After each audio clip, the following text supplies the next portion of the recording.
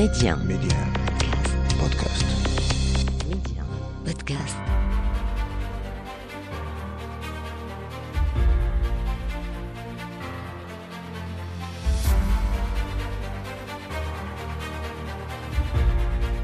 أهلا بكم مستمعينا أينما كنتم إلى عدد جديد من مغرب التنمية. والمغرب اليوم يقود رئاسة الحوار الأورو-إفريقي حول الهجرة والتنمية وسط إشادة وتنويه بدور المملكة في كل ما يتعلق بتدبير ملف الهجرة والتعاون الإفريقي الأوروبي.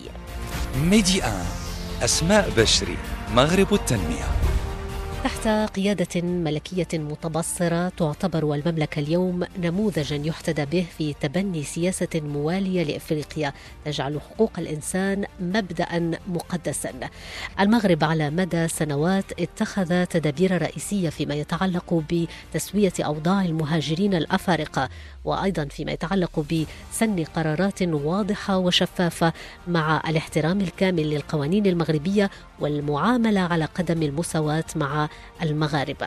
واليوم ووسط إشادة وتنويه بدور المملكة في كل ما يتعلق بتدبير ملف الهجرة والتعاون الإفريقي الأوروبي، تولى المغرب الرئاسة الدورية للمؤتمر الوزاري للحوار الأورو-إفريقي حول الهجرة والتنمية. وبحضور إفريقي وازن تسلم المغرب من إسبانيا رئاسة المؤتمر الذي يأتي في إطار مسلسل الرباط الذي أطلق بعد المؤتمر الأورو-إفريقي في الرباط سنة 2006. وحول هذا الموضوع تتمحور حلقة اليوم مع الأستاذ الحسين الفرواح، الأستاذ مبرز في الاقتصاد بالتعليم التقني العالي. أستاذ الحسين الفرواح، أهلا وسهلا بك. أهلا وسهلا بك أستاذ أسماء. أهلا وسهلا بك أستاذ الفرواح. إذن المغرب اليوم أصبح نموذجا يحتذى به في تبني سياسة موالية لإفريقيا. اليوم نتحدث عن تولي المغرب الرئاسة الدورية للمؤتمر الوزاري للحوار الأورو-إفريقي حول الهجرة والتنمية لمدة سنة. أولا نتوقف عند دلالات هذا المنصب على مستوى التعاون الثنائي بين المغرب وإفريقيا. فعلا أستاذ أسماء، المغرب تولى الأسبوع الماضي رئاسة الحوار الأورو-إفريقي حول الهجرة والتنمية لمدة سنة واحدة، وخذل الرئاسة من إسبانيا. وهذا الحوار الأورو-إفريقي كان بمناسبة المؤتمر الوزاري السادس اللي تنظم في قادس بإسبانيا، والمعروف بمسلسل الرباط اللي بالمناسبة انطلق في 2006 وفيه تقريبا أزيد من حوالي 60 دولة. وهذا المسلسل ديال الرباط كيتعتبر أرضية للتبادل والحوار وتقاسم التجارب والممارسات الفضلى، إضافة إلى إبرام الشراكات بين الدول المعنية فيما يخص الهجرة. وبالتالي هذا التسلم ديال الرئاسة من طرف المغرب عنده مجموعة من الدلالات. أولا، ثقة اللي كيحظى بها المغرب فيما يخص تدبير قضية الهجرة. هنا لابد من الإشارة أن المغرب، أن جل الدول خصوصا دول الاستقبال كتعبر في أكثر من مناسبة عن الارتياح ديالها فيما يخص تدبير المغرب لهذه القضية الشائكة ديال الهجرة. كذلك لابد هذا التسلم ديال المغرب ديال الرئاسة عنده دلالة أخرى، ألا وهو الاستفادة من التجارب ديال المغرب في التدبير ديال هذا الموضوع ديال الهجرة، وكذلك الاستفادة من الفرص دون إغفال الرغبة في دعم وتعزيز المسلسل ديال الرباط اللي انطلق كما قلت 2006. وكذلك خصنا نعرفوا بلي أنه المغرب كيتعامل مع هذه القضية ديال الهجرة على أساس سياسة شاملة، سياسة مندمجة ومتوازنة كتأخذ بعين الاعتبار مختلف الأبعاد، سواء الأبعاد الحقوقية الأمنية والقانونية، وكذلك الإشكاليات اللي كتطرحها هذه الظاهرة ديال الهجرة سواء على مستوى الاقتصادي ولا على مستوى الأمني ولا على مستوى الاجتماعي. وبالتالي الهجرة اليوم ولات في صلب السياسات العمومية ديال المغرب، وكتجلى هذا الشيء من خلال مجموعة من التدابير والإجراءات اللي كتاخذها الدولة المغربية فيما يخص قضية الهجرة. وبالتالي هذا اعتراف للمغرب بهذا يعني الثقة اللي كتوضع في المغرب من طرف الدول المعنية بهذه الهجرة، سواء دول الاستقبال، سواء دول العبور، ولا دول اللي كتعطي لنا هذه الهجرة. وبالتالي المغرب عنده تجربة وخبرة كبيرة في هذا المجال، والمغرب رائد بشهادة الجميع فيما يخص تدبير الهجرة. كذلك خصنا نعرفوا بأنه المغرب كيتبنى واحد السياسة استباقية في السياسات العمومية ديالو لمعالجة الهجرة. وهنا لا ننسى أن المغرب تقريبا عالج أزيد من 50,000 طلب ديال الإقامة ديال المهاجرين باش يعطي لهم نفس الحقوق اللي كيستفدوا منها المواطنين المغاربة. دون في النهاية دون أن ننسى أن هناك رغبة في استفادة ديال هاد الدول هادو من تجربة المغرب من خلال تفعيل المرصد الإفريقي للهجرة، اللي بالمناسبة المبادرة كانت من المغرب في القمة ديال الاتحاد الإفريقي. وهذا المرصد الإفريقي للهجرة كيتعتبر الآن جهاز جديد للاتحاد الإفريقي اللي تقريبا دخل حيز التنفيذ في دجنبر 2020، والمقر ديالو هو الرباط. كل هذه يعني الأمور ولا الدلالات كتشفع للمغرب أنه يكون واحد دولة رائدة فيما يخص تدبير الهجرة. والمغرب اليوم ما كيتعتبرش غير دولة ديال العبور، ولكن حتى دولة الاستقرار والاستقبال ديال المهاجرين. أكيد. إذن مسلسل الرباط اليوم أستاذ الفرواح أصبح ركيزة مرجعية في شؤون الهجرة عبر العالم، والمغرب كما أشرت يحظى بإشادة وتنويه بدور المملكة اليوم في كل ما يتعلق بتدبير ملف الهجرة والتعاون الإفريقي الأوروبي. عندما نتحدث أستاذ الفرواح عن هذا التعاون الإفريقي المغربي يعني من أجل فاعلية أكثر وواقعية بين القارتين فيما يتعلق بتسريع وتيرة التنمية، إخراج هذه المنطقة أو القارة من الفقر، تحقيق السلام والأمن، هي رهانات وتحديات كما تعلمون بالنسبة لإفريقيا بشكل عام والغرب الإفريقي بشكل خاص. المغرب اليوم بهذه المكانة، بهذه الثقة التي يحظى بها في تدبير كل الملفات الشائكة والدور الريادي أيضا، كيف يمكن له المساهمة على مختلف الجوانب وعلى مختلف المستويات؟ هضرنا أستاذة أسماء على مسلسل الرباط، كذلك لابد من الإشارة إلى الميثاق العالمي ديال مراكش اللي توقع في ديسمبر 2018 حول الهجرة، يعني تكون عندنا حكامة جديدة للهجرة. وهذا الميثاق وقعته تقريبا 150 دولة، وكيهدف الجمع واستخدام البيانات الدقيقة باش نوظفوها في إعداد السياسات القائمة على المعرفة ديال الوقائع ديال الهجرة. وبالتالي الهدف هو تكون عندنا واحد الهجرة آمنة، هجرة منظمة، يعني هناك مسؤولية ديال الجميع سواء الدول ديال العبور ولا الاستقبال ولا الدول ديال المنبع ديال هذا سميتو ديال هذه الهجرة. كذلك من أجل هجرة نظامية عادلة، يعني تكون المساواة بين المهاجرين والمواطنين، وكذلك التزام الجميع لمجابهة التحديات. هنا المغرب كيتعامل مع قضية الهجرة أخذا بعين الاعتبار جميع الأبعاد، سواء البعد الإنساني، وهنا المغرب كيأخذ بعين الاعتبار الوضعية ديال المهاجرين، كذلك البعد الأمني. لا ننسى أن هناك مجموعة من الشبكات ديال التهريب سواء البشر سواء المخدرات، وكذلك الإرهاب. وبالتالي هذه السياسة الجديدة اللي كتهدف تكون عندنا واحد الحكامة في الهجرة تتوخى أنه تكون تأخذ بعين الاعتبار البعد الأمني، وبالتالي مجابهة هذه التحديات ديال الإرهاب ديال الاتجار بالبشر والمخدرات إلى آخره. وكذلك الأبعاد القانونية من خلال يعني نعطي واحد الاستقرار، نديروا واحد التسويه القانونيه للاوضاع ديال المهاجرين واللاجئين من خلال منح يعني مجموعه من الامتيازات اللي كيتمتع بها المواطنين العاديين في هذه الدول.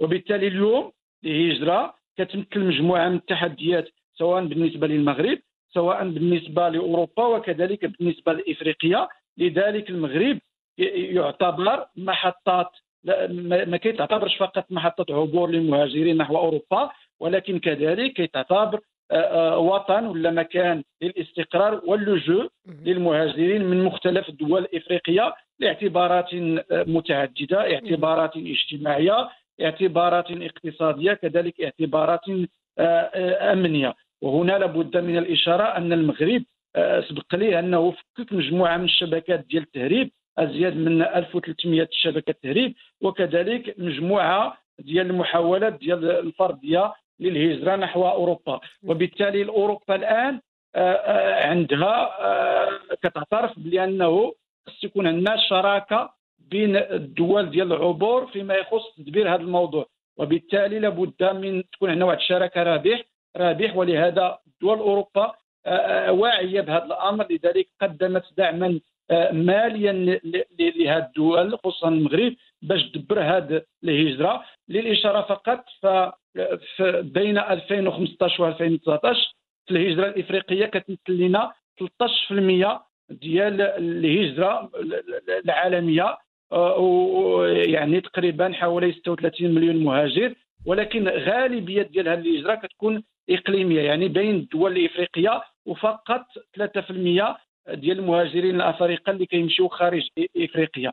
والمغرب أصبح الآن كيتبنى واحد السياسة وطنية للهجرة واللجوء، وكياخذ بعين الاعتبار الالتزامات والاتفاقيات الدولية اللي كيوقعها في هذا المجال، خصوصا المجال ديال حقوق الإنسان، مع استحضار يعني المقاربة الأمنية القائمة على التعاون، القائمة على الشراكة مع جميع الأطراف المعنية بالهجرة. وبالتالي الهدف هو ضمان حقوق اللاجئين وتحسين كذلك اندماجهم القانوني في المجتمع. وهنا سبق لي أن أشرت أن أزيد من 50,000 طلب ديال يعني الإقامة واللجوء يعني صدق عليها المغرب.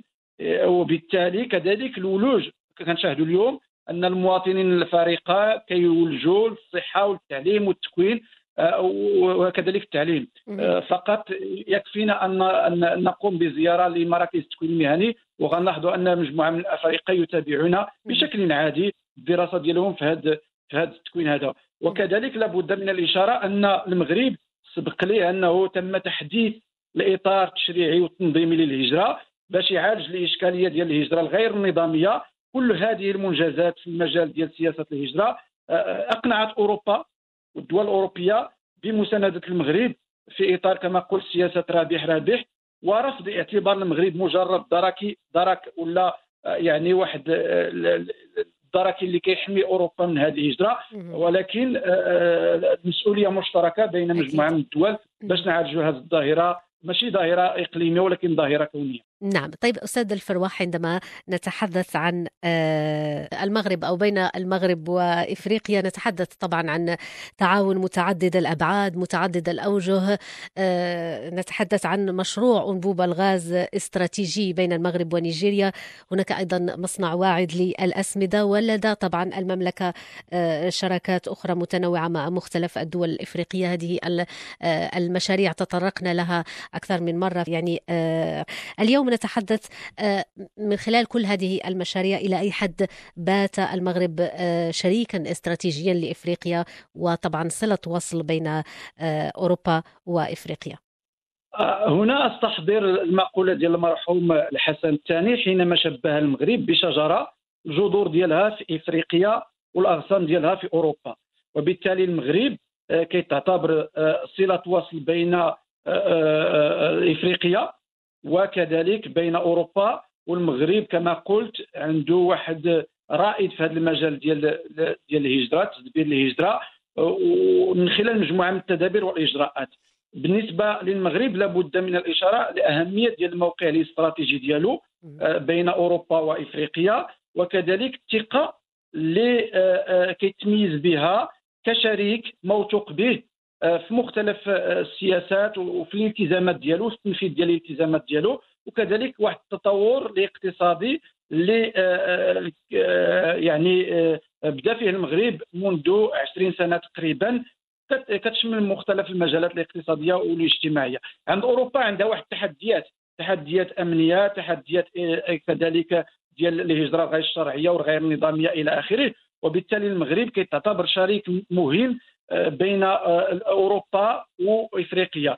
والدليل على ذلك هو المشروع الكبير ديال الأنبوب الغاز المغربي النيجيري اللي غيدوز حوالي 13 دولة إفريقية، وهذا مثال يعني واضح ديال الشراكة الاستراتيجية بين جنوب وكذلك بين الجنوب والشمال.